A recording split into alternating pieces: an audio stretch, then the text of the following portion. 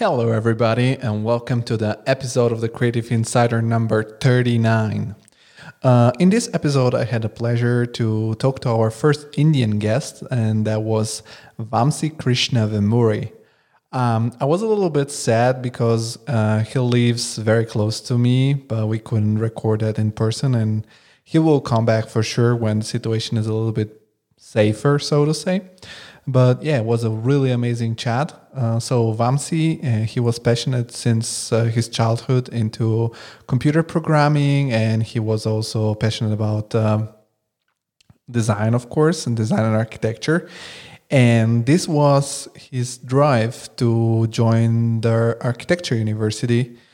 First in Chennai, then he went to Birmingham, then he worked for a while, and then he felt he was a little bit off of his design path, so he decided to join the Städelschule here in Frankfurt, and this is one of the best schools in the world for conceptual architecture and digital architecture or digital design. And yeah, and he gathered a very wide skill set with which he founded many different companies which were about building a visual experience, a virtual reality, or about augmented reality. And his last endeavor in particular is Futurely. Futurely is an online platform about learning these skills from Vamsi and other experts in the field. So it was a very, very cool chat. I suggest you to listen on. But if you don't want to listen on this podcast, you don't have to, because we don't want to steal all your time, or maybe you have many things to do, or you don't know if you're going to like this podcast, or maybe you check it once in a while. So I suggest you to join our newsletter, because once a month we'll send you an email with the best of, with sum up of what happened in the month on the Creative Insider, and you can decide yourself which podcast to listen and which not. So now, if you just scroll a little bit down on the description of this podcast, you'll find the link to join.thecreativeinsider.com/subscribe, and there you can join our newsletter. And if you want to scroll still one more time down, you can find the links to all the major platforms where you can listen to this podcast. I hope you enjoy the Creative Insider, and yeah, enjoy our chat with Vamsi.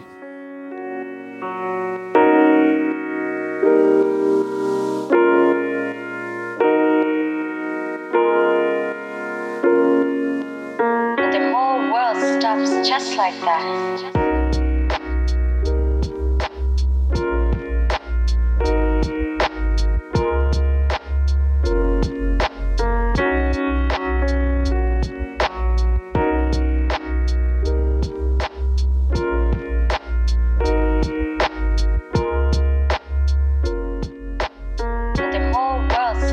Just like that.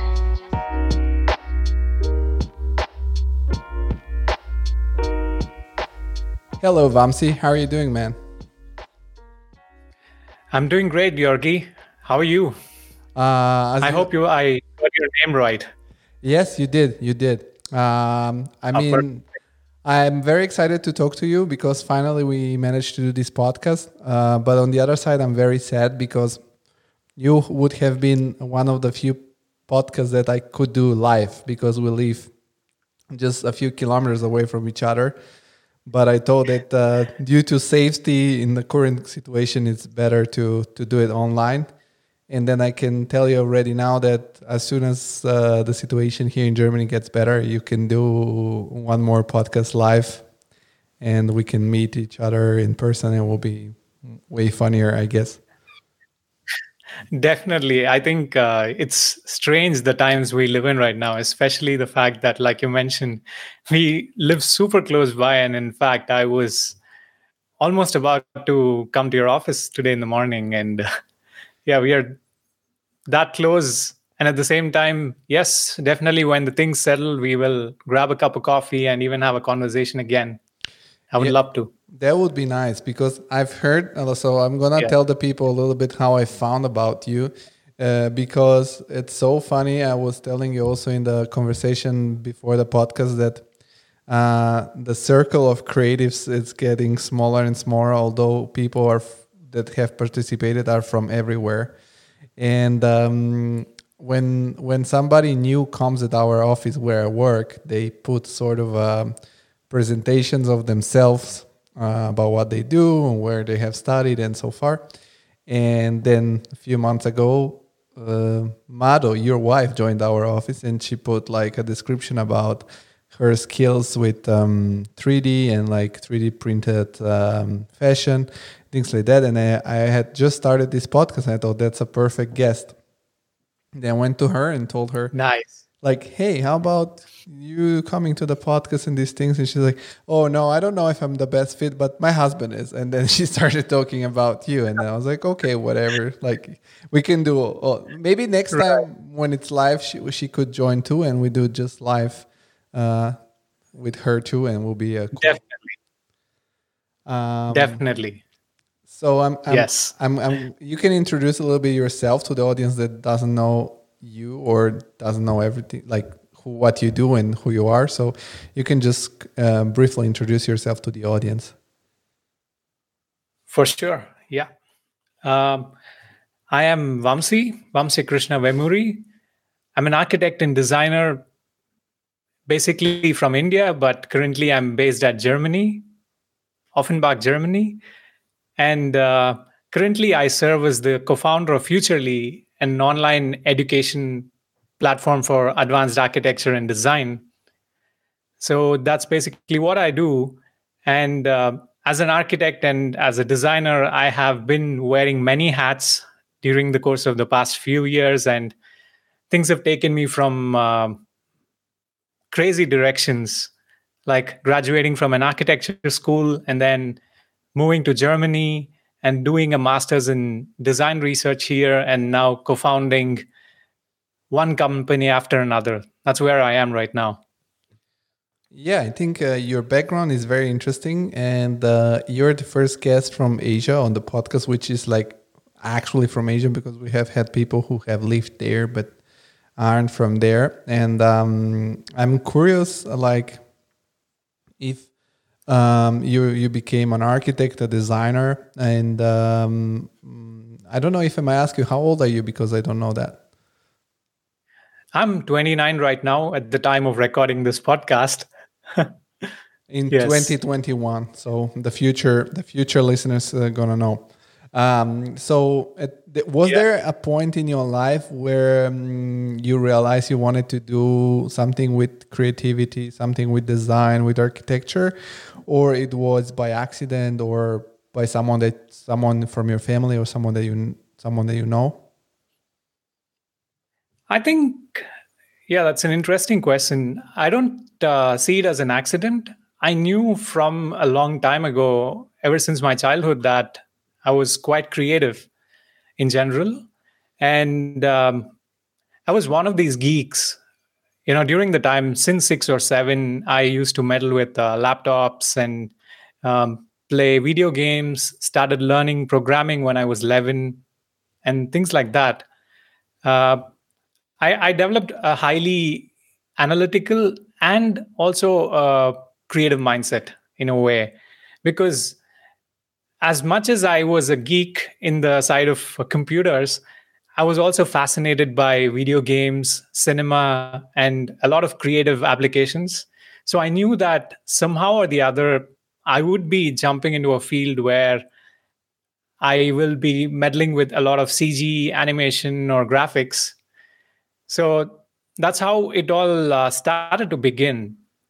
So being a gamer, especially, you constantly consume a lot of world design. You study, you analyze, and you kind of immerse yourself in this digital space. That's one of the most interesting aspects for me, I think. And for some really interesting reasons, instead of going into that side of design, because back in the day, coming from an Indian family and Indian background, you don't have a lot of information about the creative fields, because mostly in south of India, where I come from, you're often pointed towards engineering or medical based education as two of the most prominent career options. And but my parents were really cool and comfortable with the way I wanted to pursue my career. And so we kind of found an interesting middle ground. And that was what was architecture. It wasn't even my first option. It was, in fact, my third option because I decided one day that I don't want to get into programming because that initially was my first love, to be honest. I was really analytical and top of the class, but deep down, I knew that I probably am better off in some creative domain. And that's when I started looking at architecture. And luckily for my dad's an academician. He served as a principal and professor of multiple universities, and he introduced me to architecture through some professors. And I meddled with 3ds Max when I was in my 10th grade. And that's how I decided that this is a field that's pretty exciting, and I thought I can definitely do something in this space. And that's how I got into architecture. That's really fascinating, and like you broke some cliches in the beginning with the medical school and engineering, because in the West that's sort of a cliche about Indian people that they're very good at these things, and they actually are. But what kind of academical is your dad, like in which field? Because I don't think he's a mechanical engineer by education, and he holds 2 PhDs. Okay, so I guess you have a very smart background, like very smart genes in your family, so nothing surprising. And I think it's cool what you said, because you said like you started learning programming when you were 11, and then you turn into design. But I mean, if we take design, it's a sort of an algorithm, or the design, the result of each design, even if it's architecture or whatever other design, it's just the result of an algorithm of operations that gives you a certain result. So I think it's just that's a physical result of some sort of programming. That is certainly true. And I think this whole idea of talking about algorithms and programming and computation, it's kind of crawling into every different field that we see. It's no more just saying that computer science is an independent subject, but in each subject, there is a bit of these attributes that start getting added. And yeah, I think that's the most fascinating part of it. And architecture being one of the most physical disciplines, it still has the opportunity to get a lot of value and a lot of amazing automations and things like that these days through the whole aspect of programming. Yep. Yeah, actually, that's a topic that we have touched in other podcasts. For example, we have had also the computational specialist from Bjork Ingels Group in New York, Oliver Thomas. He was on the podcast number 30, and we were talking about this thing that, for example, architects and creatives don't feel like they will be affected by some sort of AI. But I always say, like, if you see back in the days how many people were drawing one building, and today we do the same job and we're just maybe 3 or 5 people. And today we're checking also the new version of Revit, and it's more and more integrated. For example, you have automatic scattering functions or optimization of every, like, the number of people sitting in a room or the view, and it's getting more and more like more and more design. It's getting more like a cooperation between human and the computer intelligence. Yeah, and machine. Yeah. But I'm curious to start from the beginning of your background, because okay, you discovered this software when you were 10th grade, and then you figured out that you wanted to go in that direction. And at which point did you join university, and which university you joined? Okay. So Yes, that is true. That I started off my journey with a lot of CG and animation based approach, and that's where I looked into 3ds Max. I was introduced to that because that and Maya were one of my biggest fascinating dream software back in the day. Because whenever I dig into cinema or dig into how some games were made, a lot of people used to mention these and how fascinating it is to use these tools in such a sophisticated industry and produce work. And when I realized that that's the kind of things that you could meddle with in architecture and also be creative, I took that as my main goal. And I joined a university called SRM in Chennai, south of India. That's where I'm basically from. And it's a private university. It is kind of similar to most of the traditional educational programs around the world, I think. And what's really interesting for me there is that I think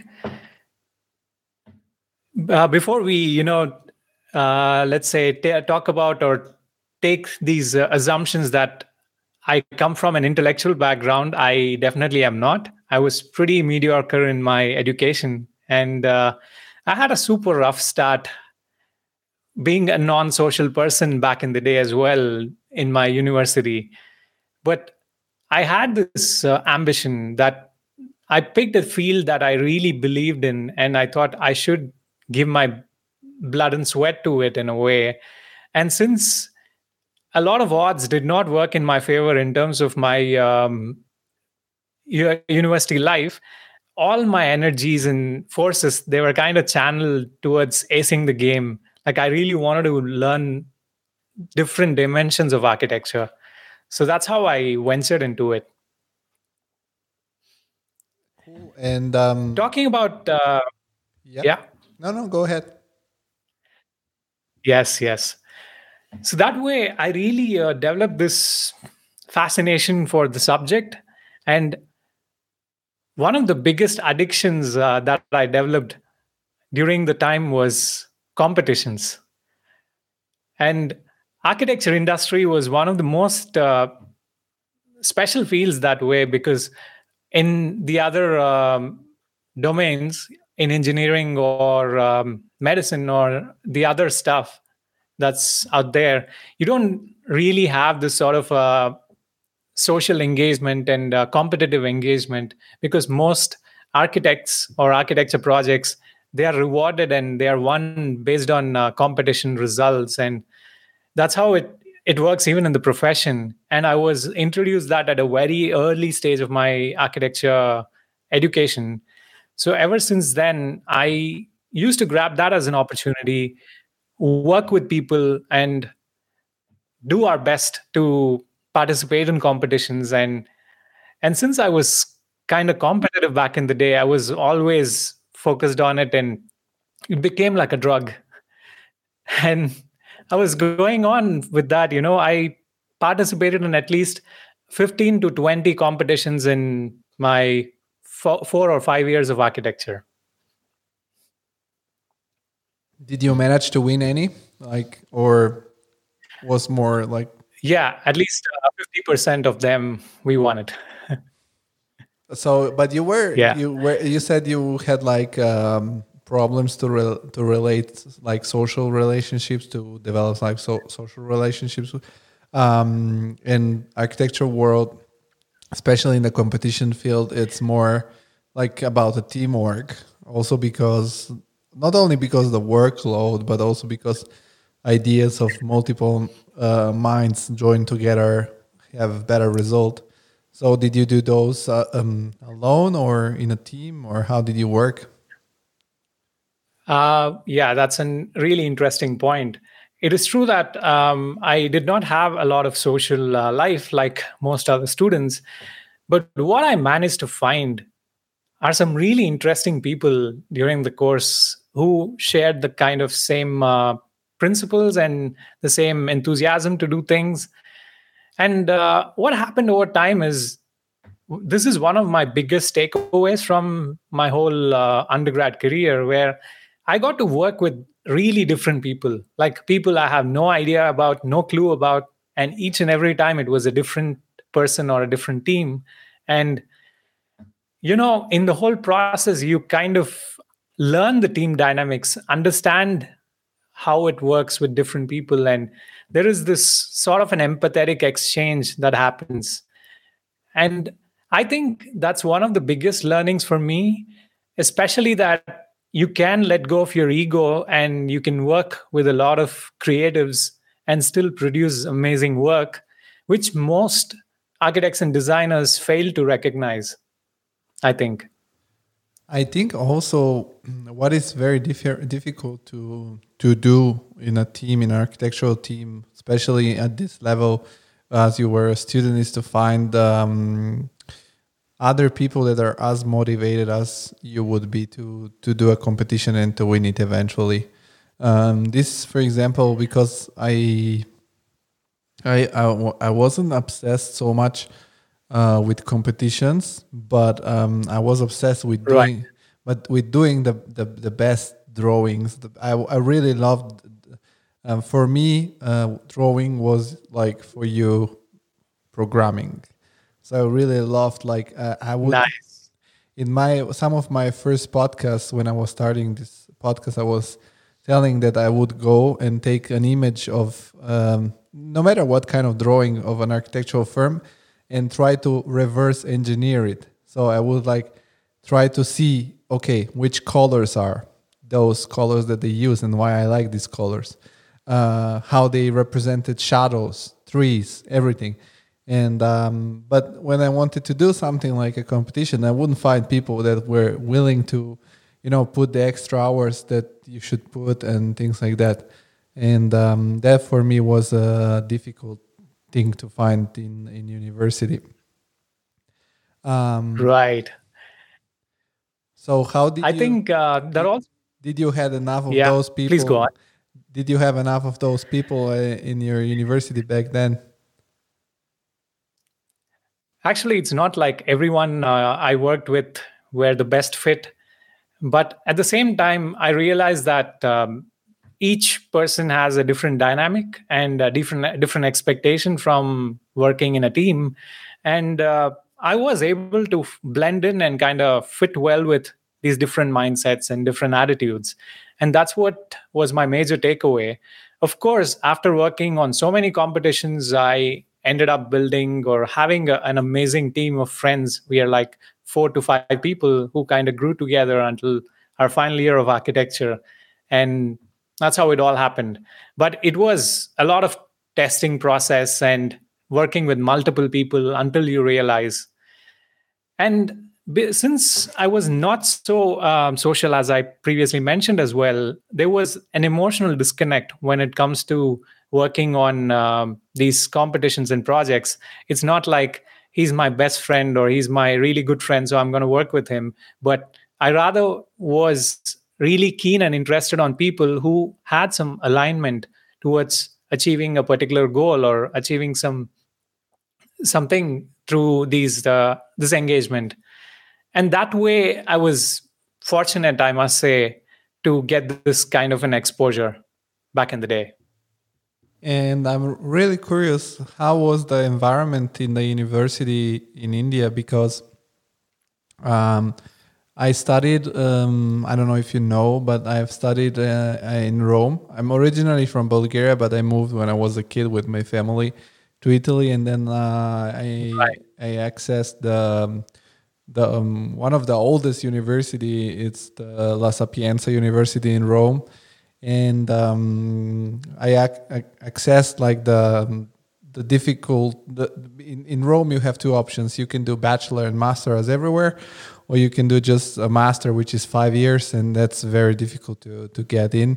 And I got in there, and then I didn't like the environment there because it was very theoretical. It was more about stuff that weren't very connected to design. It was more about history of architecture or statics, mathematics, and in the end of the day, Ah, not everything was designed. It was well, just a few things were designed, and then the people in the university were very douchey because the university is like very like in the core in the center of the city, and there are a lot of people from that part of the city, and like they were super, like we were just the first year and nobody knew anything about architecture, and they were very like already living this douchey spirit of architecture. And I'm curious, what is the approach in a place like India, which me personally I haven't had the opportunity to discover so much. Like, is more academical? Or you're rather more like practical? How it is? I think, yeah, India in general is super aggressive and technology driven for most parts of India. And fortunately, uh, most of my education was quite, I had the freedom to do a lot of things that I wanted to. And I even, because of the rapport that I developed with the faculty and the school in general, it gave a lot to me in return. I used to get time off from education to participate in these competitions and things like that. Because at the end of the day, it was kind of supporting the school's image as well, and they were supporting me in return with these kind of liberties once in a while. And I was really fortunate that way. And me being a tech savvy person also had a lot of room to explore my interests and my passions in the process. You meant in which like time of university you would interrupt your like semester studies, or you would ask the teachers to, for example, use a competition as your exam, or how? What did you mean by that? Oh, well, if I have some competition deadlines, let's say, I used to get like in India, they support you this way. They even compensate your attendance sometimes, or you don't have to come to the classes if you're onto something like that interesting. And they're liberal in a way. I see. Because, for example, So no, because I'm comparing with my background. Because in Italy, for example, they're very strict, and it's so weird because there are too many students, so they do just the same topic forever. Like if you join the university, because the different professors teach in a different years, and then if you, for example, now join a University of Rome and you happen to study the same class I did, you're most probably going to do the same project I did, just the same topic. So it was, and then I came in Erasmus here in Germany, and Erasmus, I don't know if you are aware, it's the European yeah, exchange yeah, I'm program. aware. And Yes, then there were some people that would go to a teacher and would be like, we want to do this competition, and we can do the design for like like to use this design as our, I don't know, semester design project or stuff like that. So this is what I was thinking. right. Um, Okay. What I got was as a privilege back in the day is that as long as I fulfill my submissions and expectations of each subject, I get to do this extra thing during the course hours, and that's how I used to do it. So I had to manage both in a way. I know that feeling It because wasn't a part of the curriculum. Yeah. at the moment I started Sorry? working, it was the same for me. I was just only about it was all about architecture. But I think everybody who are in the any design field, they have moments of their life which was completely off, only about that one subject. But I'm curious, That is true. how long is the bachelor degree in India? The course you subscribed? It's 5 years minimum. Okay, 5. Did you manage to And do it in 5 years so or? I had to study for 5 years, and within which 6 months was like an internship period. And finally, in the fifth year, I do my thesis and then graduate. That's generally the format in India. That So if you want to do a master's, it becomes 2 more years in addition to the 5 year program. And at which point of your academical career you discovered about Germany, and because uh, how exactly you end up in Germany? Right. I think this brings me to an interesting point because Germany was not my first choice or an option. And before Germany happened, I had an international exchange semester in the UK. I was in Birmingham, United Kingdom. And that was my first experience while I was in undergrad. I was one of the few fortunate students who got selected for this program, and I was excited and I went ahead. And so I get to spend 6 months in UK. So I came with a lot of hopes and dreams, and I was looking forward to this new place, culture.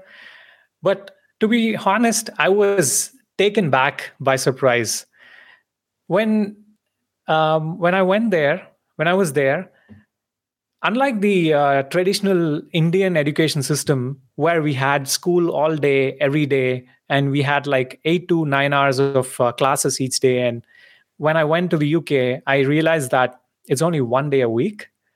And it was crazy when I thought about it because I went there assuming that I will get to spend a lot of time, meet a lot of people, and have a lot of cultural exchange and work together and collaborate.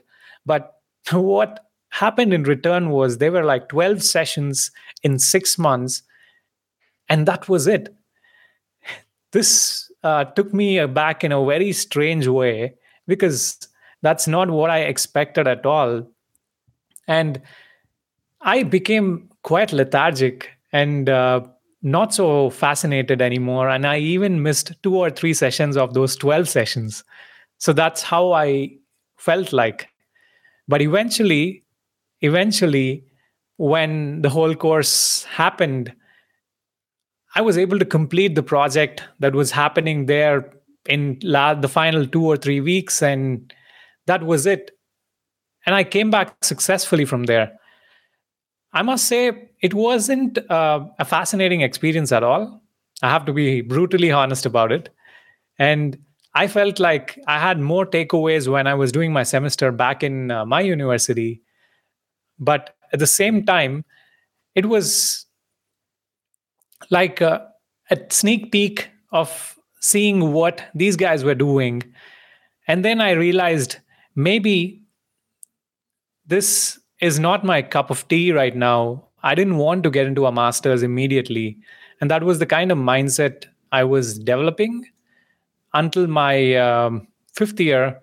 So the final year of architecture, I finished my final year and I joined a practice. I think this was one of the most interesting points for me. Yorgi? Yeah, no, I hear you. I'm listening. Okay, yeah. So this was one of the most interesting point for me because I took a really strong decision here at this point. Since design was my major strength and my major forte, what I did was I joined a practice where I could learn everything other than design. This was this firm that I worked with. It's called the Bhargav Group. It was a really game-changing moment for me because I really wanted to learn the technical, the professional, and the business side of design. And that's how I jumped into there. And 3 months into it, I was fortunate, really fortunate, to be able to pitch a hospital project to a massive client. And somehow these team dynamics and some of the empathetic skills that I've been building, they started working really well for me. And that's how my professional career began. And during the process, I started playing a lot of roles and I wore many hats in the process. From being a designer, I started evolving into a more of a communicator and slowly started even fitting into the frame of negotiations.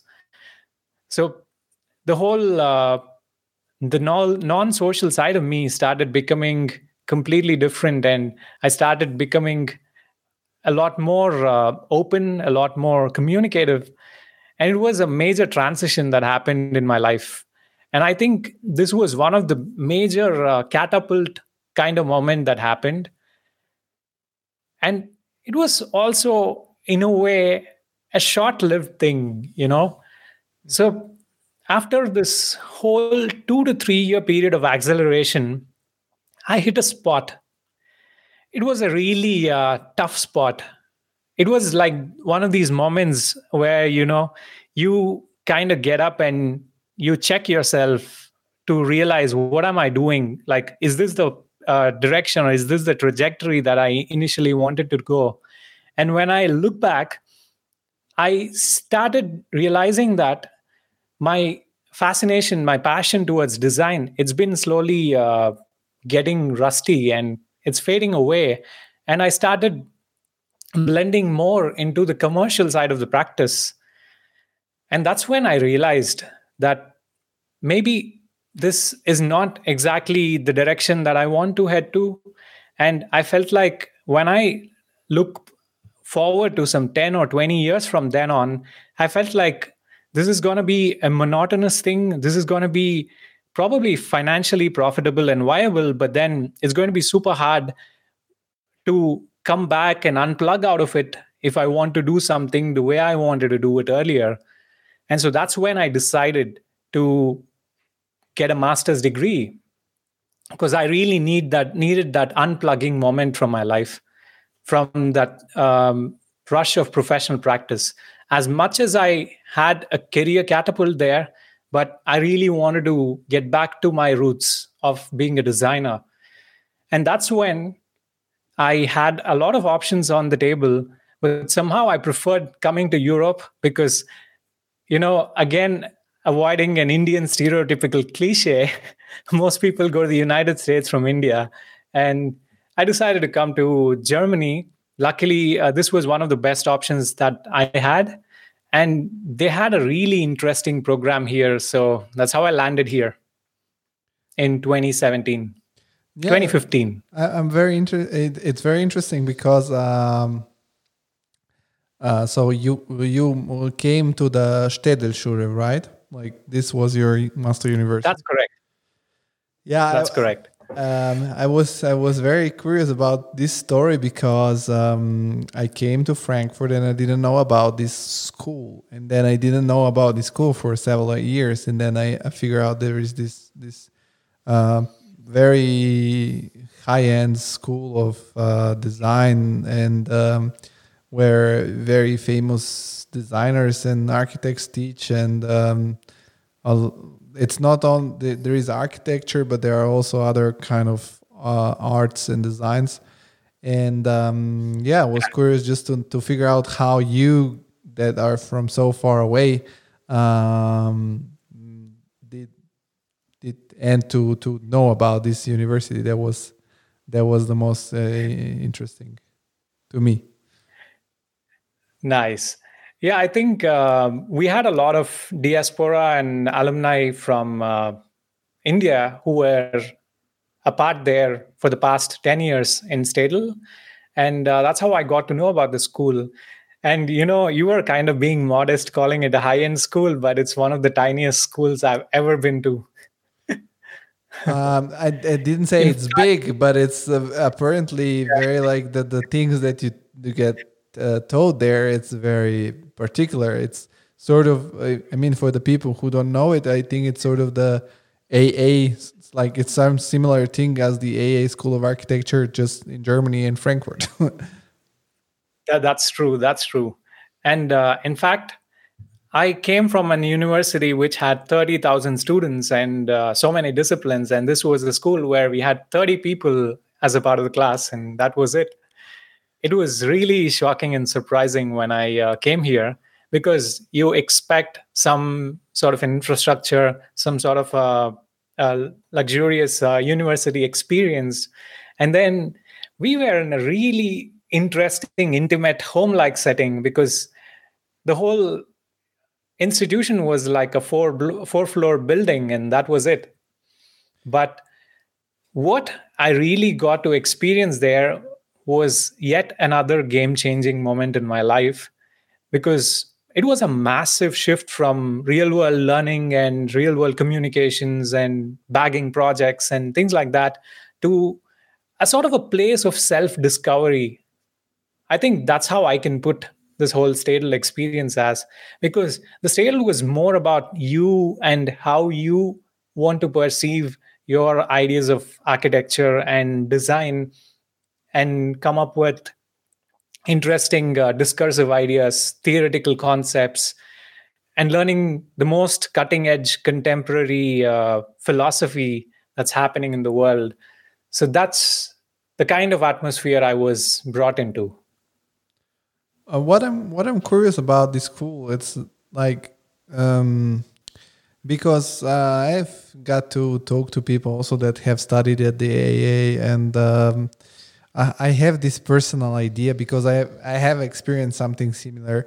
Because I came from the biggest university of Europe. My university in Rome has all around the faculties 60,000 students, and there is Wow. a part of the city which is called University City, and it's sort of a very huge chunk of Rome which is closed within like sort of outside borders, and then inside you have the different buildings, and then there are many buildings around the city scattered around. It's so crazy. And then I came here, and it was also like a bigger, like it's bigger than the Städter Schule. I studied at the Fachhochschule Frankfurt, but still every class Right. would have like 20 people. It felt like, because in Italy in a design class you would be 75, and then if the professor knows your name, you must have done something whether stupid or good. And the discussion, like although that university in Rome was so like sort of high end, the name of the university, and the one that I studied here wasn't that prestigious, so to say. Here we had so many workshops, we had so many opportunities to build our models, we had like laser cutters and so I had this sort of infrastructure to, no matter what kind of teaching the professor were giving me, I had the freedom and the facility to develop my ideas. And I was thinking, is it the same at this high-end school also, that you get something taught by your teachers, but in the end you have the real asset is to have these facilities and the freedom to you personally to develop your skills? Because I think that if you're lazy, no matter who is teaching you, even if it's the best architect in the world, you won't be able to be good, because you won't put the work That that's is needed. certainly true. That is certainly true. And I think it doesn't really matter where we study or graduate from. If you're lazy, you're just lazy, and end of story. What happened with Stadel is not the best known for infrastructure. Like, they weren't really equipped with a lot of fabrication equipment or CNC cutters. In the recent year, they got robotic arm and things like that. But what's more fascinating is they had some of the best faculty from different parts of the world coming and teaching in the space. And they were dealing with some exclusive subjects that deal with design research. And I believe there are barely one or two universities in Europe, and there are just a handful of universities in the United States dealing with this topic. And I think that's the most fascinating part, dealing with the contemporary philosophy of design. And we had the opportunity of studying how Zaha Hadid became Zaha Hadid, and how does Libeskind's work happen, the thought process happens. So we used to study the mindsets and ideologies of all these star architects, and so that was a really different approach. It was mostly disconnected from the building side of things, the structural side of things, but more towards the conceptual side of things, if I may say precisely. Yeah, I have, for example, attended, you have like the open house day or open doors day, where students like can have like they have their works in a sort of a small exposition. And yeah, you as me as somebody that comes from a more traditional university, I thought, okay, this I'm not even sure that's architecture. It's like cool, but it's different. It's a different animal.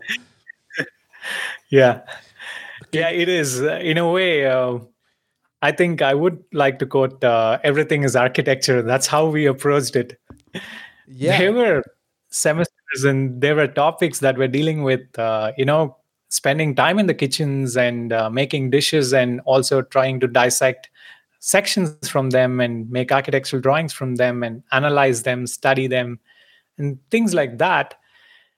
And what's the best part here is for me, I was able to rediscover my old self that started off, this was the guy who a decade ago was fascinated with animation, gaming, and the first, foremost fundamental things that brought him to architecture. I was able to discover all of that again here.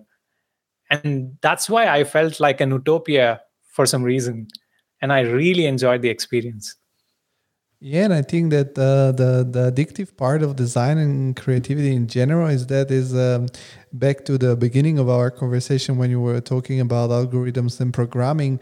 It's like when you're given a Yeah. task about designing something, it's sort of given a task to hack a code, and then you start putting things together and then adjust them, and then the final result, if you're happy with your result, it's so nice because it feels like just put in place, and there's this invisible power behind it because you have taught something to guide the user or whoever is experience your design to think in that certain way. And then it's really weird, it's really freaky. It's not like I feel like other fields that are more theoretical, it's like you have to for example, if you're just an engineer that needs to do some calculations, you need to learn the formulas and learn the theory and then applied. But this is more like you have a puzzle, so sort of like the Rubik cube, and then you need to move it around until it's done. Yes. Yes. I think I would like to extend it from there to say that, here, in a way, we were not solving problems, but what's more funny and what's more interesting to add to it is that we were creating problems. Like we imagine or we create fictional scenarios, and then we see how our architecture or how our buildings can fit in that scenario. So that's how we started approaching it. It's almost like the way you work or the way you perceive a video game or a movie. You know, in a game or a movie, you have your own fictional rules based on which it is made. And within that rules, how does the movie play out? How does the story play out? That's how we started approaching architecture in this, the way I did it at the school.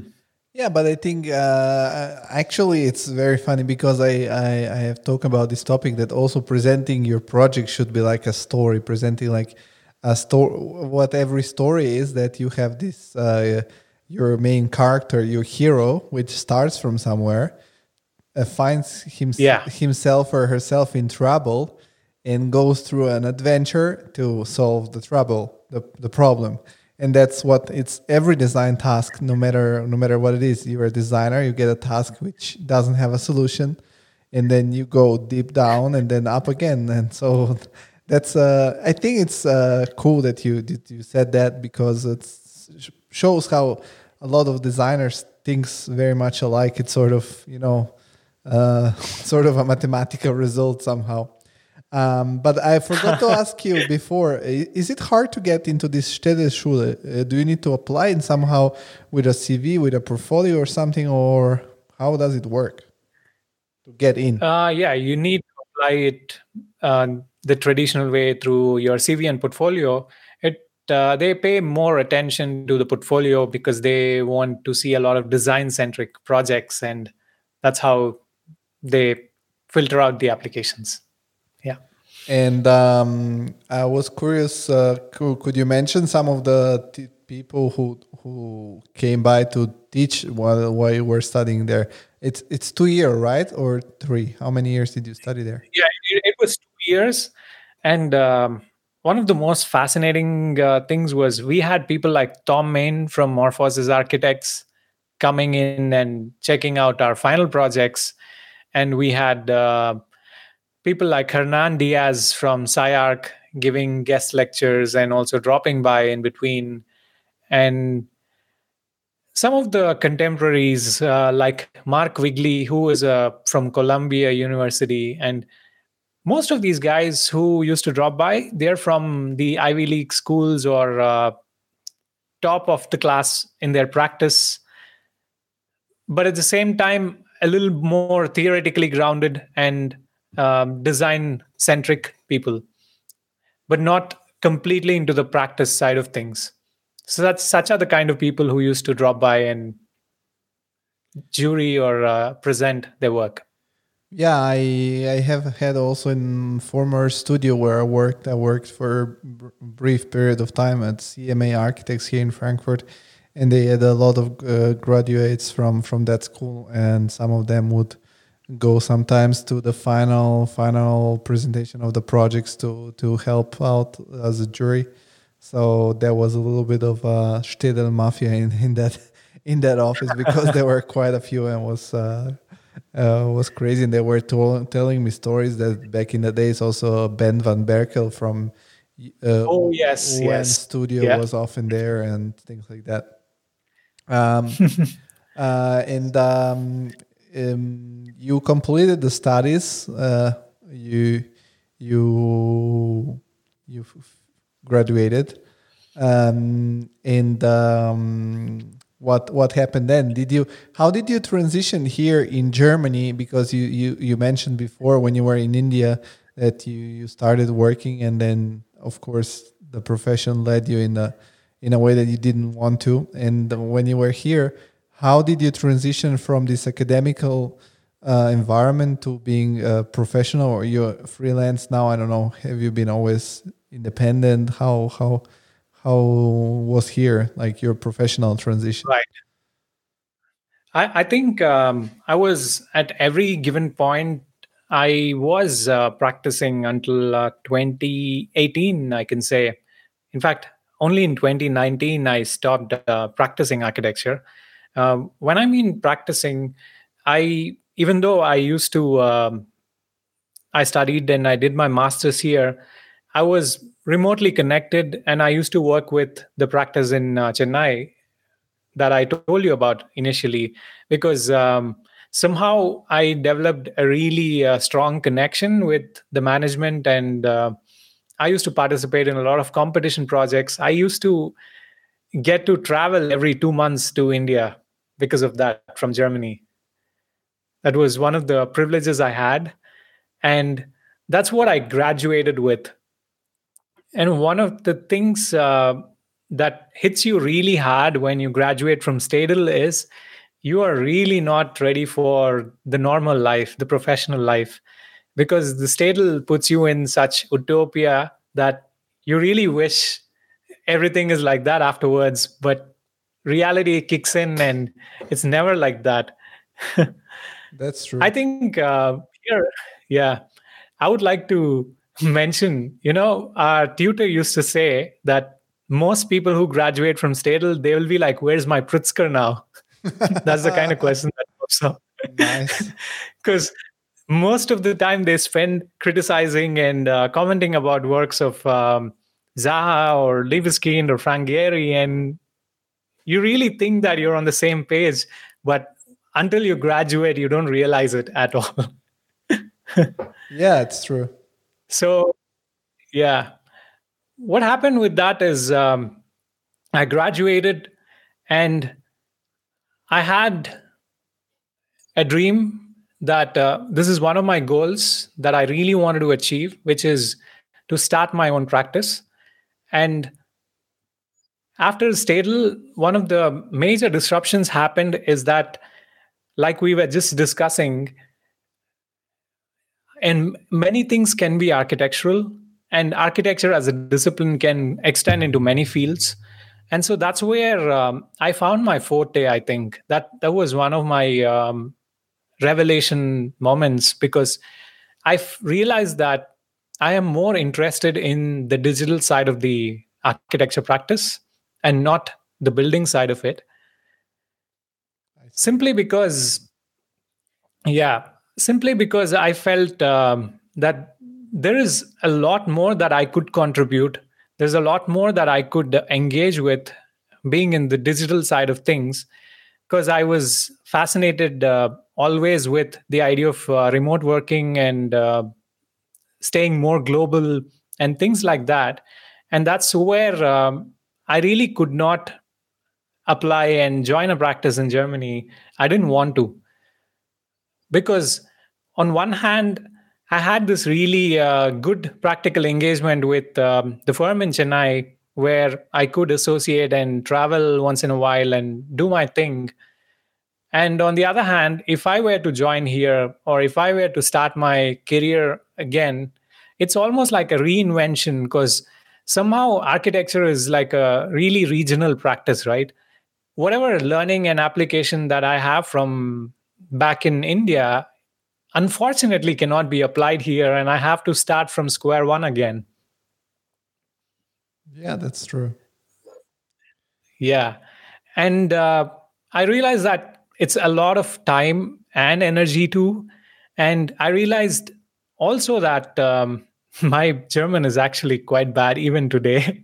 The maximum amount of Deutsch that I can say is ein bisschen Deutsch. And that's how I start my conversations with most people. So I was so invested in the work. And I picked up this fascination for VR, virtual reality, during the school. And that was my guiding light for the next couple of months and a year, in fact. I really wanted to see what I could do with this medium, because virtual reality has always been fascinating for me ever since I got introduced to it in 2016, I think. And I spent more than 7 to 8 months traveling around the whole of Europe, attending a lot of conferences, a lot of VR events. And I used to also fly back in between to India and keep doing the practice. That was how I started converting, or sort of building a foundation for becoming an entrepreneur.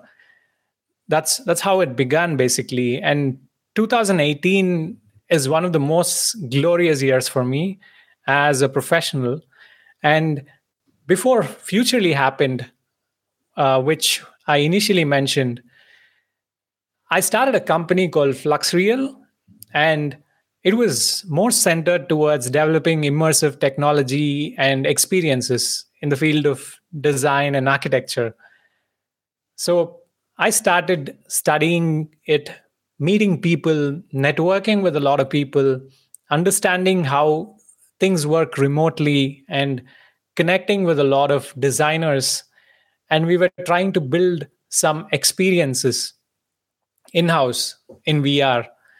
And that's how my journey kind of pivoted from a conventional architecture practice into a creative design-based learning in Stadel, and then to this whole virtual space in VR, which I wanted to pursue as a professional. And so these kind of jumps really helped at every point, because there was something to learn from each phase. And I started building a company completely on the cloud. And we built a team, a really small team of 4 to 5 people. And this was one of the biggest lessons for me in my life. During the 1 to 1.5 years, 1.5 years of my building and working with this practice, I was able to build a really good brand, a brand that was starting to get more recognition, more features, everywhere across the globe in a way. But at the same time, I started focusing on one of the biggest cliche mistakes that everyone does, which is, you're out of this amazing architectural school and you believe that you want to change the world with this kind of design, and you don't understand the customers, you don't understand how the markets work again, and you just want to make a project and then try to sell it to your client. So that's the kind of transition I was facing. And in this process, there was this sort of a battle. On one side, I was involved in building my brand. On the other side, I was running out of cash. I was burning cash. That's how it started happening. There was this constant struggle in the process. I see, but I think that now that you started with what was your actual first product you were like selling with your virtual reality business? We were making experiences for different clients. I even had the opportunity to work with an artist here in Germany, and curated an augmented reality based exhibition for them, and a few other projects in Europe. What happened here is that when I took this approach, I was doing really niche and really exclusive projects, but this whole technology and this whole approach was quite new and fresh. And not knowing the language, not knowing how to navigate the business channels in Germany, put me on a interesting spot. It was really difficult for me to move further. And this was another, a really crucial moment for me, because I took a huge leap of faith after my education and I wanted to pursue this. So one of the things that I also got wrong was I was also pursuing my architectural career on the side, which was another excess baggage. Most often when you want to pursue entrepreneurially, I think we need to start letting go of those baggages that you carry, and then you can invest a lot of heart and soul in what you want to do and pursue it in a much better direction. So that was one of the major learnings that I took from this company and the way I approached it through the whole process. So I would say 1.5 years since the beginning, I lost a complete team which got dissolved. And then I had an amazing brand which was standing out. So that was the spot I was left with. But of course, with a bunch of learning from the process. Yes. But I'm also curious. How did you manage? Like, where was your company based? Because I guess as an Indian and to live here in Germany, you need sort of a visa or something. So did you? That's right. Did you need to base your company here in Germany so that you can live here, or how was that working like? Yes, I was actually freelancing here with my company registered in India. That's how I was navigating the channels. I see. And but yes. this company is like, I don't know. I haven't started anything else a part of this podcast, and right. I have these fascinations about the same thing as you do, but I think that I'm still figuring out what exactly I want to do, and this was my starting point to start connecting with people and understand what other are doing, and sort of show their backstage, so that other people understand what really happens in the kitchen. And right.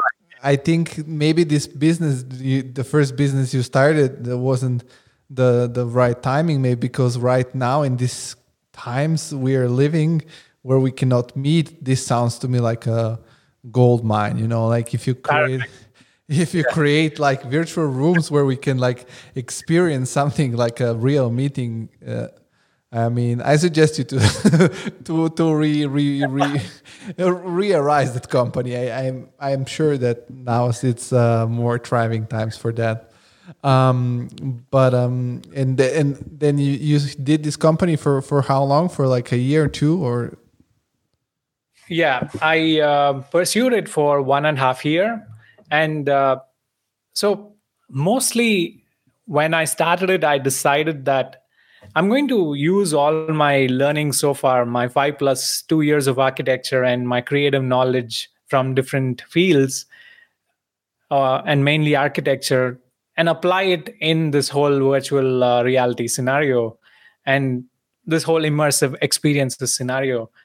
And that's how I started this. Yeah, you're completely right about the fact that the world was not ready for it yet. And it was a super niche field back in the day. And having this disadvantage of language was another aspect that kind of set me back. But at the same time, there were some amazing things and amazing people that I discovered in the process. And I personally think that that year 2018 was like a journey of self discovery across Europe and Asia for me. So yeah. this is where I kind of understood the strengths, the weaknesses of mine. Especially, it is hard to take a leap of faith into something that's not ventured before by you, and that's a little new for you. But at the same time, I realized that I have made the first step of taking a leap of faith into it, but the second step was that assessing and reevaluating if it's the right timing or if it's the right field for you to jump and take a dive into it was something that I did not calculate. And I think taking a calculated assessment or calculated risk was something that I learned that I need to have in mind after that experience. So moving on, fast forwarding, as a part of the process while working with this company, I learned or I got to work with amazing professionals from different domains like interaction design, UX and UI design, and some coding based people, some developers in the space. And there was a lot to take from that. I think when I realized that when this whole thing did not pan out the way that I wanted to, when I started looking back and when I started making an assessment of the things that I earned and learned in the process, I really felt like I have a new opportunity to reinvent myself and rediscover myself in this process. And I landed a really interesting project in 2019, which was a huge tech project, and it was based in Switzerland. And it was again to do with developing a platform and in virtual reality. So I started off. It kicked off really well, and that was one of the most hopeful moments for me again. And I traveled back and forth between Germany and India, started to build a team and get people together, and had a lot of connections, conversations, and learning from each other, and kicked off until the pandemic hit. So the pandemic changed the game. So I was working with a startup earlier until that point, and their fund flow was affected, and a lot of things happened. There was this, again, a sudden stoppage that happened for me personally because of the whole situation. And I was really left clueless, and I was again trying to bring myself back up and kind of patch myself and still be resilient and keep moving forward. And that's when my amazing friend and partner right now, Arik, he stopped by on an online conversation we were discussing, you know, also as a part of one of the things that I ventured into and like took a dive into, I took a dive into teaching workshops and education. So I used to travel around Europe and Asia, and I used to conduct a lot of design-based workshops, architecture workshops. Some of them based in VR, and some of them based in advanced tools and learning and sculpting and things like that. And my partner Eric was also a professional in this space, and he had his own gig going on in Armenia. And this was all cut to the chase. The pandemic is on, the whole world is halted, and we really were held up and stuck with the things we were doing because of various reasons. And that's when we had this random idea one fine day, and we thought, what if we make this whole learning experience online? What if we make and connect with a lot of people that we never used to before online? And how do we do this? How do we pursue it? This is where the whole conversation started. And we brainstormed for weeks and months. And that's how Futurely was born. And I'm curious, before you start putting these ideas into practice, do you have a method or do you have a way of testing the ideas, making what is called like the MVP, like the minimum viable product, which would be like some very primitive idea of your product which you release to check the interest of people into buying into whatever you want to sell. So was in your process something like a testing moment, or you generally just go and see how it goes? You're asking about Futurely? In general, because I mean, whatever, like I guess that when you started your first company and then you even if it didn't ended up the way you wanted, you have learned a lot about running a business or practice, no matter what kind of practice it is. Because yes, I guess that when you start, I mean, I'm doing this podcast, which is not even profitable, and then you have to take care of so many things.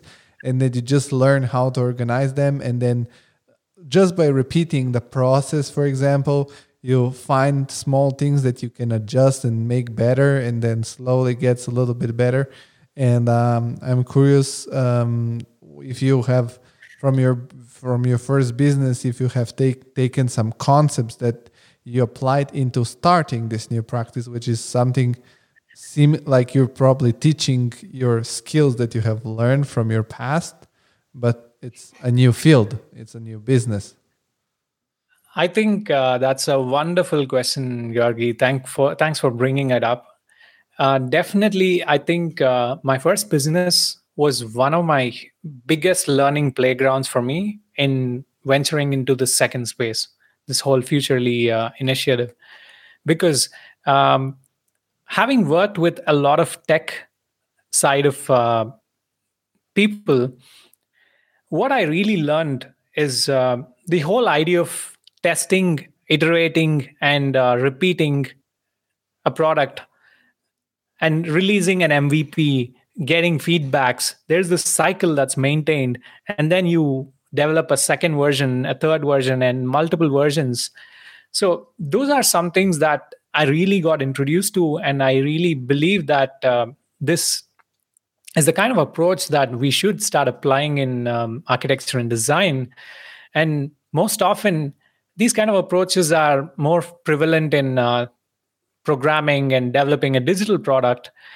How do we take it into our discipline? How do we start incorporating these things in our domain was something that really fascinated me. And not just that, one other thing I'd like to bring up from my learnings was, how do people, like tech companies like GitHub are a great example, because GitHub is one of the only companies in the world which is completely remote, and they have a manual that's available for everyone to download, and we can learn from them on how they set up $1 billion remote business. So they have this sort of a manual that dictates the roles, guidelines, responsibilities, the different nuances that happened in a company, and how do we maintain, how do we sustain, have the same productivity that you would have in a physical space and still be able to run a profitable business. So such are the kind of things. You get introduced to a lot of productivity tools. You get like I got exposed to a lot of what to say, task management programs and communication programs, and also discussion panels, discussion channels. And we even at a point started collaborating with each other in virtual reality. And so that's how we started harnessing all these learnings and applying it into a new business. So, like you, coming back to your question, we did develop an MVP. It wasn't exactly a finished product, but then we had a methodology and we had an idea of how we wanted to do a workshop experience, how we wanted to create a learning experience. And that's how we kickstarted Futurely. Oh, I think it's also very interesting to get to know what is like because if you might be familiar, like the learning curve, it's like if you want to learn something, you really first learn it, then try to do something out of what you have learned, and you master it for real when you teach it to someone else. And I guess it wasn't easier to develop a teaching method. First of all, I'm curious, what exactly do you teach on Futurely? And I guess you're not the only teacher there. And how did you set up? Because if you teach something which is a high-end method or technology or software, is it meant for someone who is already into this field? Or it could be, of course, it's meant for designers, I guess. But yes, if, for example, you're teaching some software which I don't have any knowledge about, can I still join Futurely programs or something like that? So if you could explain me, like, what was the process to generate these courses, and who are they targeting? For sure. One thing that I would like to quickly mention or bring back is, like I told you earlier, so I had this learning and also experience from conducting a lot of workshops and events across different continents. And there were some really key attributes that we used to enjoy and we used to cherish when we have a live event. Because most often, I don't have a traditional academic university type of teaching experience, but I rather have a really short, intense workshop teaching experience. And the way we come together from different parts of the country or sometimes different parts of the world, and it's like 20, 30 of us collaborate and we work 8 hours to 12 hours round the clock each day and produce a project in 5 days or a week. So we had like a methodology in place that usually works in a physical event. And what we started to see, or this was one of the challenges that we first put across the table, like how do we bring the same essence, the same flavor into a virtual space? And that's how it all started. And we started looking at a lot of programs, testing a lot of programs, and we were trying to build an methodology and experience for the participants. So talking about the kind of topics that I used to teach, I was primarily experienced with ZBrush as a modeling tool, and I use a lot of Unreal Engine and also some VR applications and rendering applications, real-time applications.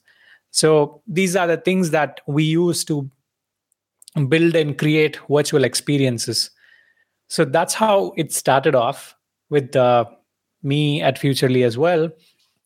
And one of the most beautiful things about Futurely is, one fine day that, when you're building something way larger than yourself, you just want to completely surrender to it and give your fullest to it. So that's the kind of mission we started this whole channel with, the initiative of Futurely. And we really knew from day one that it's not about me or my partner alone that is going to teach, but we rather wanted to create a platform, a space for a lot of architects and designers from different backgrounds, different expertise to come together and teach different people across the world. So, one of the major challenges here is there is a lot of content out there. There's a lot of um, pollution out there, especially since the start of the pandemic. It grew even more with the kind of excessive generation of content, excessive generation of workshops, webinars, and Podcasts. I wouldn't particularly say that. Yes, they were, but most audience or most people who consume it, they really didn't know what to pick or what to choose.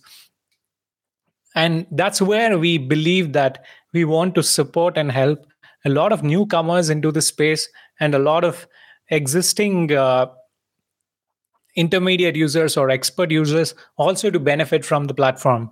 So right now, we are kind of taking that as the challenge, and we are focusing on how to reach more globally to different parts of the world, different parts of different stages of architecture, like people from first year to final year. How can they get access to this sort of learning from experts from Zaha Hadid architects or experts in different topics and countries?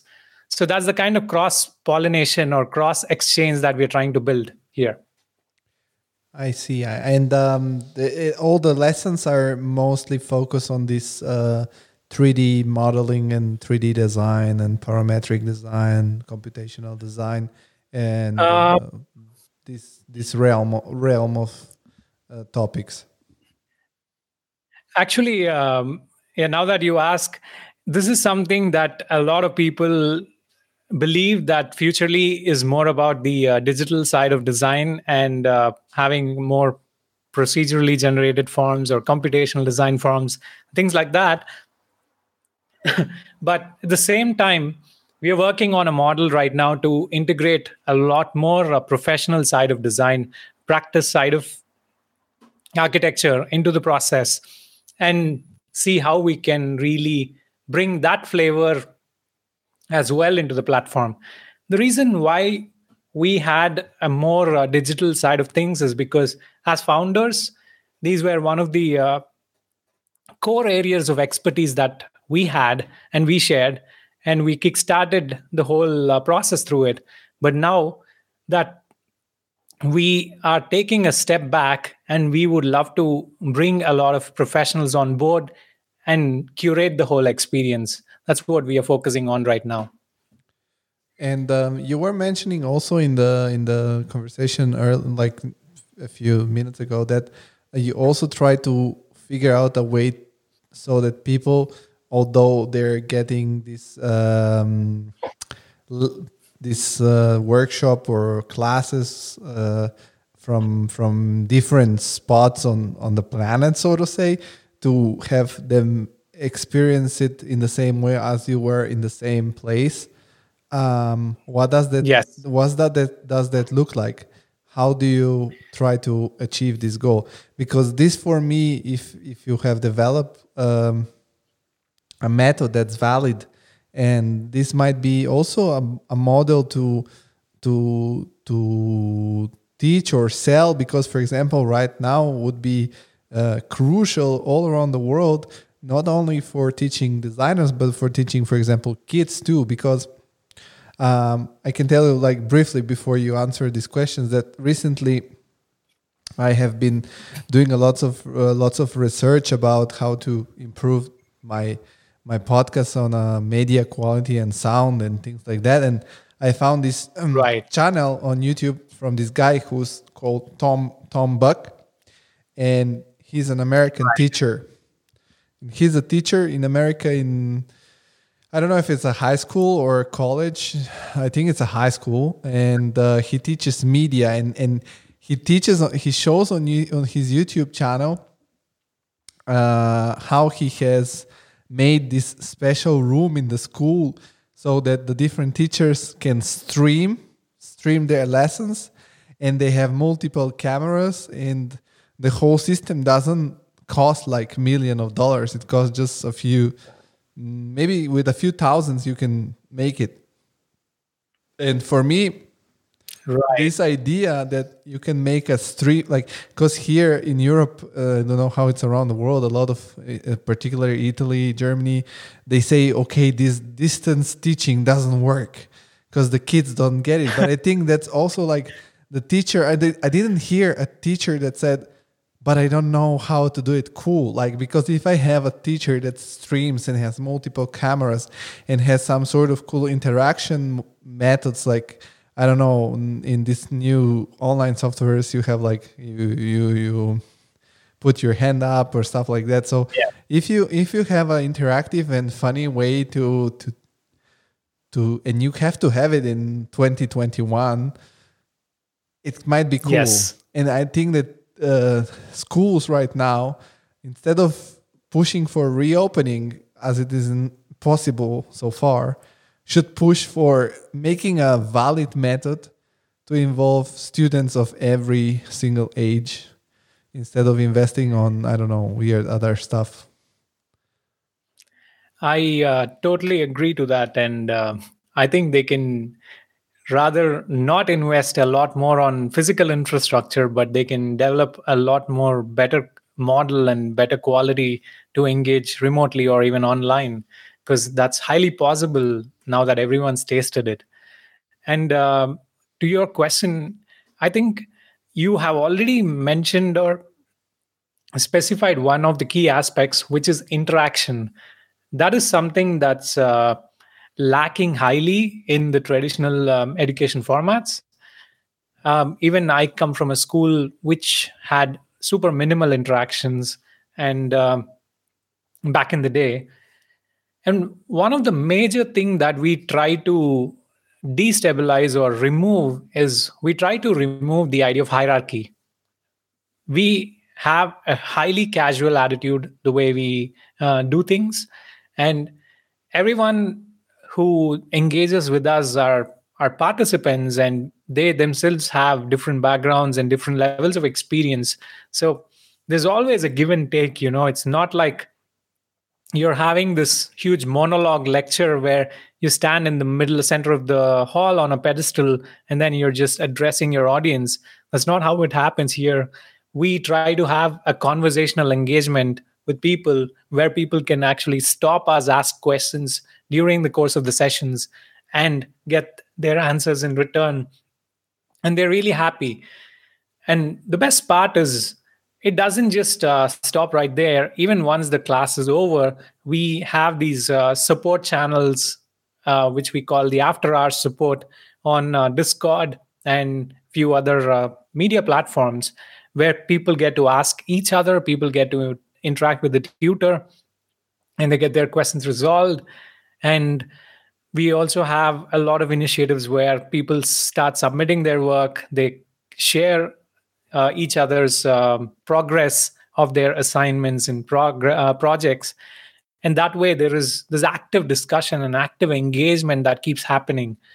And when you know that, you know that the whole your instructor is accessible, and your instructor is always there to support you and solve your problem, or if not from the instructor, you have the community that's there to help.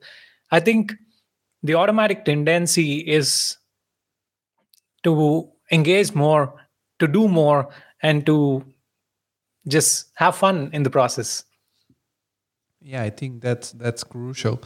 And as someone that has been more involved into this field and this subject, what can you say about what is the status of development of further gear? Sort of like now it's already kind of popular. The Oculus, which are these glasses where immerse you um, in a virtual space, in a virtual reality. Do you think we're Yeah. getting closer and closer to? I was wondering about it that building a real building or real architecture, it's very hard process from a point of view of costs, from a point of view of Yes. materials, ecology, space. We have finite space on this earth, so we cannot use it all. And Yeah. also now we have discovered this pandemic. And do you think soon, when this technology is accessible to the majority of people, which will be sort of a smartphone, do you think that the future of through this technology gear, future of architecture will be more virtual and, so to say, also maybe unlimited? Because in virtual reality you can have the craziest building that flies and whatever. Yeah. I have to say I strongly believe in that, and I believe we are slowly heading there. It is like you mentioned, it's a matter of accessibility at this point, and a lot of people are still not used to these devices yet. And one of the things that I can quote from my own experience, I'm someone who uses VR almost on a daily basis, either for working out or testing out new applications. I feel like some of the most successful applications on VR that you can try on are the ones that are super simple at this point. You cannot have someone strap on these goggles and ask them to push a lot of buttons or move your controller in multiple directions. People are simply not habituated to this behavior. And that's, I think, one of the interesting challenges. Because on the technological front or the app development front, they are able to make sophisticated applications, sophisticated video games, and things like that. But they are really, really losing on the experience point of view, the user experience point of view. And once that's kind of settled, I think augmented reality and virtual reality will have a huge room to play in the near future. I agree with you, and I'm on the same page. So I think I think that will be the future. And do you think, like, if I misunderstood or understood right, if somebody joins the classes of Futurely, is there a sort of education in the direction to teach your students or the participants to build those virtual reality spaces, so to say, or realities actually? Is that also part of Yeah. your? And again, in this Um, in this specific skill, which do you need to have already a base knowledge, or you can start from zero and reach a decent level or high level? What do you say about it? I think the best example that I could quote about this is the event that we conducted in September and October. It was uh, based on virtual reality, and we were four instructors, and we had around 150 participants from different 40 countries across the world, with some of them have zero level experience, and some of them had intermediary experience, and some of them had good experience levels too. And we worked with them for 6 weekends, and we were able to produce 11 stunning, interesting worlds in VR by them. And it was just fascinating, even for us as tutors, to see the potential and possibilities, the way they took it forward. maybe after the chat, I will even share with you the links of those worlds. You can test it out too on your computer. We can put all these links actually in the description of this podcast, so all the listeners also will be able to see what we're talking about. And you mentioned Absolutely. this workshop was for 6 weekends, 6 weeks. What is the Yeah. roughly, like, I guess it depends on the different workshops. What is the rough cost to participate into these workshops?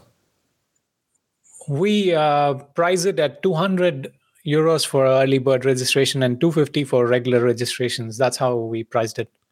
And how often And how some of often the do you weekends have them? were available for purchase separately as well. Yeah. And how many a year How, you do?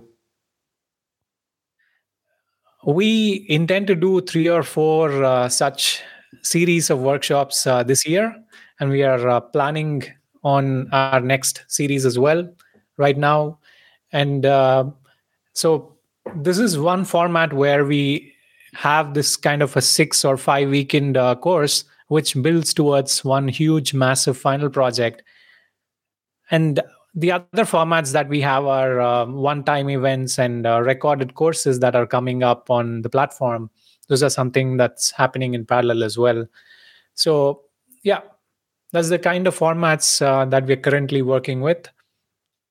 And so again, bringing the idea of VR, and one of the key things that we learned ourselves as well is that most designers, they, even at different levels of experience that have engaged with us, some of them are 10 years into the practice and they still were able to get a hang of it, and got a hang of the medium, and understood some principles of gamification. Because when you're designing a space in VR, it's not just about creating a world and then just walking through it or navigating through it, but you actually design it like an experience.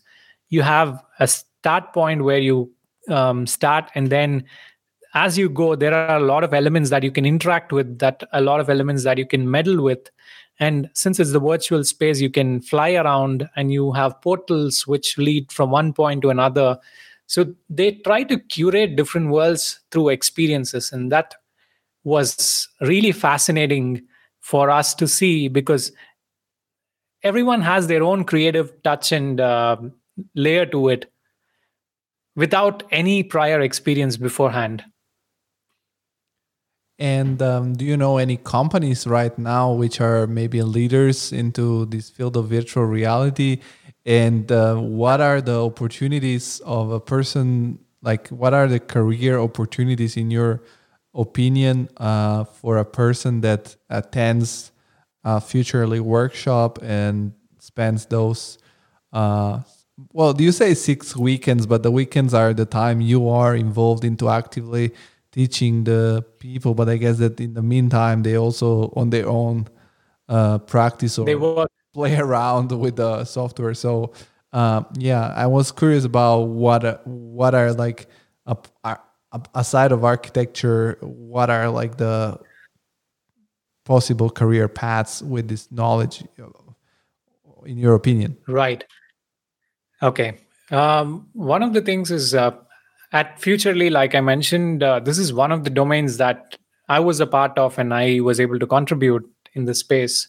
And again, as Futurely, we are going to target or get into multiple other allied domains in architecture, dealing with the professional side of things and fabrication side of things, etc. But coming to the topic of virtual reality and the kind of opportunities that it holds for architects and designers, one of the main areas that I think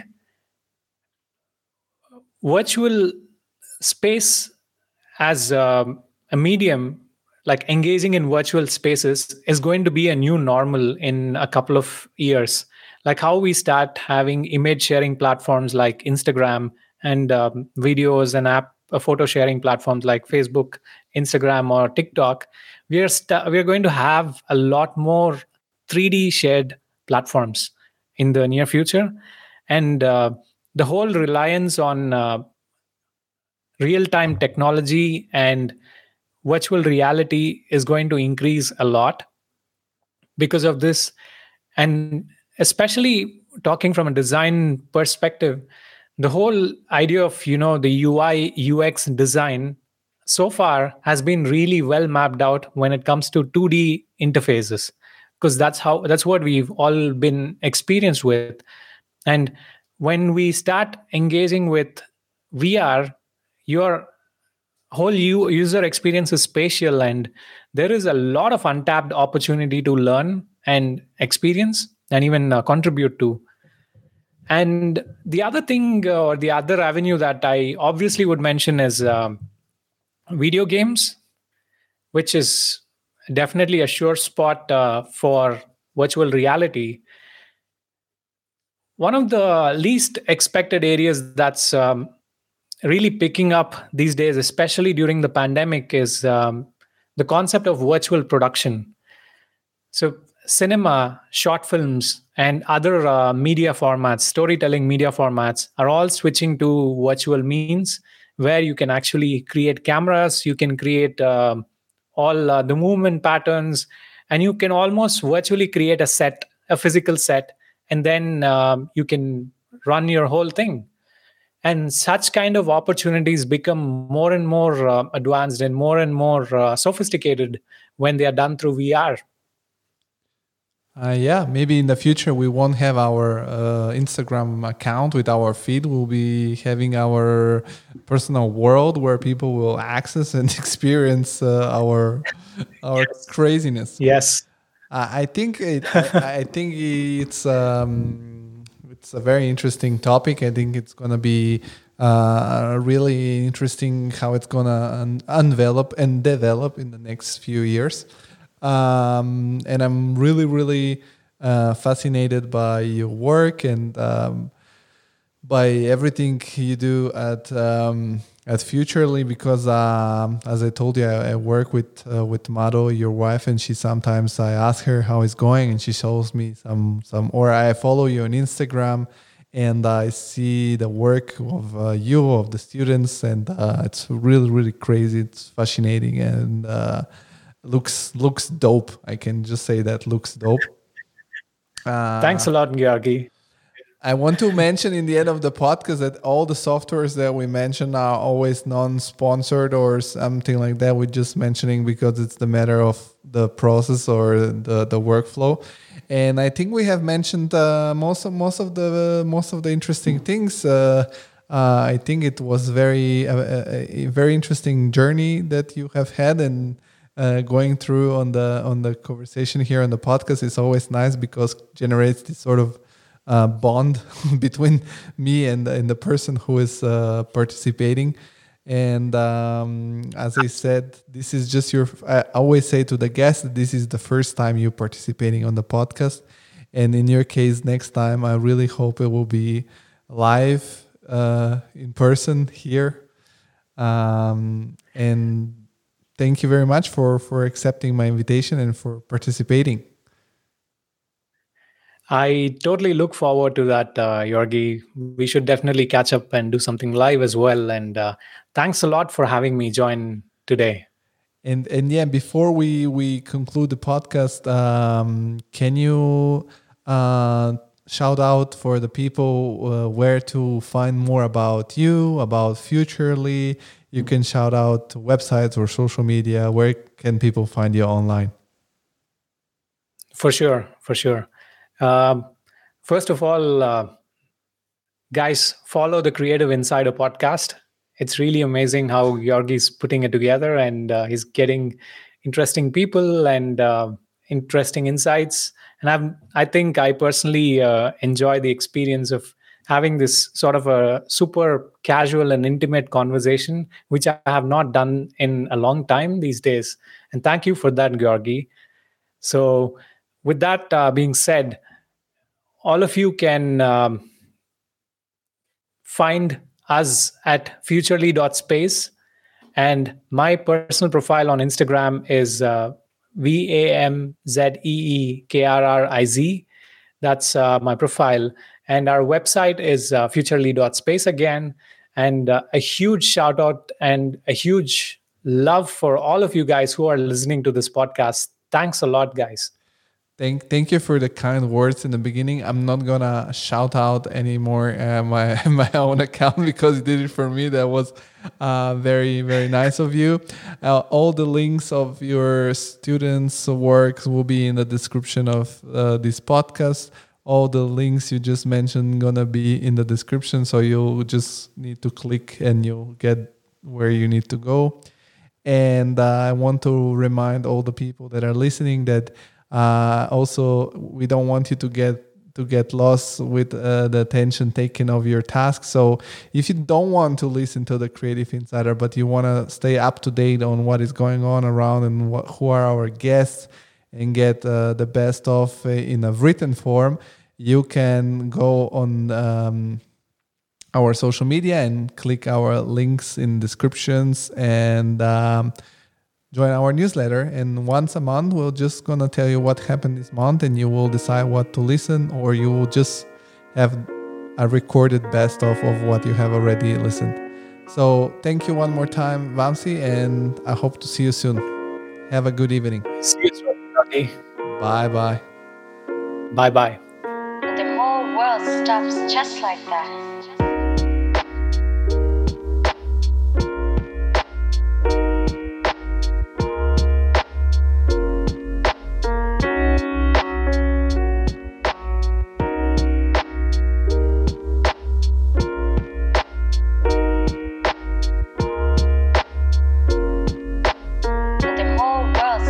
Just like that.